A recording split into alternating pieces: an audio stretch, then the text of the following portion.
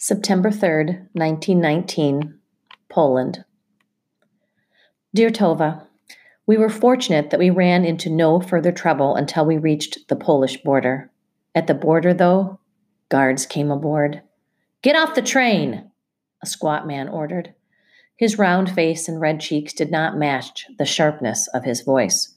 "Get all of your things out of the train. Take off your clothes. A doctor must examine you before you enter Poland." Can you imagine taking off your clothes just like that in the middle of a train yard? Tova, doctors examine you often because of your crooked back. Is this the way they treat you? I fought them off. I would not take off my clothes for them. "Do as I say," the guard barked at me, "or you'll be sent back, all of you." From the fierceness of his voice, I knew he would not hesitate to turn us over to the Russian police. I could not have my family return to Berdichev because of me. I took off my clothes. I huddled beside Mama as we stood in our underwear in the waning daylight outside the boxcar. Aunt Rachel had made this underwear for me. It was white cotton and very pretty. She'd made me 2 sets, but one was stolen from me as I swam in the Teretev this past summer. I thought of the things the Russians had taken from my family as I stood in the train yard, and I was angry. Why, Tova? Why is it that if a Russian peasant does not get what he wants, he feels justified in stealing it from a Jew?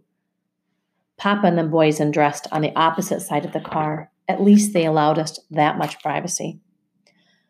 Mama and we'd folded our clothes on top of our bags in that dry grass along the track.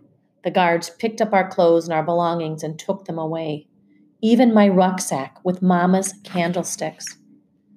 Before I could yell to them to bring our things back, the doctor came. He growled at us. I could not understand his words, but he made it clear what he wanted, and he ordered us to remove our underwear. This doctor, he stank of vomit and schnapps. His breath choked my throat, and I thought I would be sick.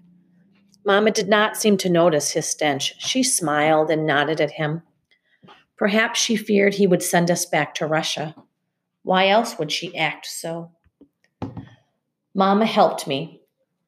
"Keep quiet for once, Rivka," she whispered in my ear. "Stay behind me." I covered my nakedness with my hands as best I could. But Mama, she acted as if this was no trouble, like we did this every day. She pretended this, I think, to protect me. The doctor examined us. He took longer with Mama. I could hardly believe this brave woman was the same who wept with fear in your cellar just last night. When he did turn his attention to me, the way he looked at me gave me goose flesh, Tova. You are so practical. You'll say I had goose flesh because we were naked in the cold, but it was not the cold that made me shiver. He looked in my eyes and my nose and my hair. "Are you sick?"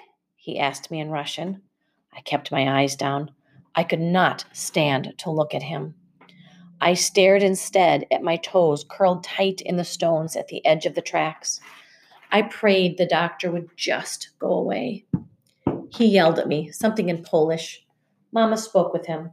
Then she took my hand and led me into a small building. In the building, a woman sprayed us with something vile. It burned my skin and my scalp and my nose and my eyes. Finally, the Polish guards allowed us back onto the train. They returned our clothes to us and our bag, stinking of fumigation. My eyes watered from the stench of it. That was not the worst, though.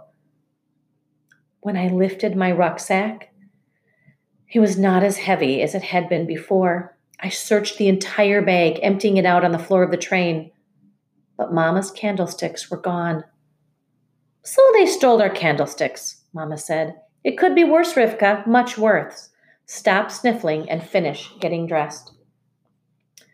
We pulled our clothes back on before Papa and Nathan and Saul joined us. Mama sighed with relief as they climbed into the car. I turned away from their nakedness. How could the Poles do this to my Papa, to my brothers? How could the Poles do this to me? The train started moving before Papa and the boys finished dressing. That is how we entered Poland. I had never been to another country before, not even another village. You know how the Russians kept us, Tova, like prisoners, never permitting us to travel. Russia has not been so bad for you. With money, Russia can even be very good for a Jew. For us, it was a prison. Poland does not look that different from Berdichev. The same crooked cottages, the same patchy roads, the same bony fences leaning into the dust. Looking out from the train, we see people dressed like us, in browns and blacks. People wrapped in layers of clothes. The women bundle their heads in kerchiefs. The men shuffle along in ankle coats and boots. Will it be like this in America too? I will stop writing for now. My head throbs and my body aches from all that has happened. Shalom, my cousin, Rivka.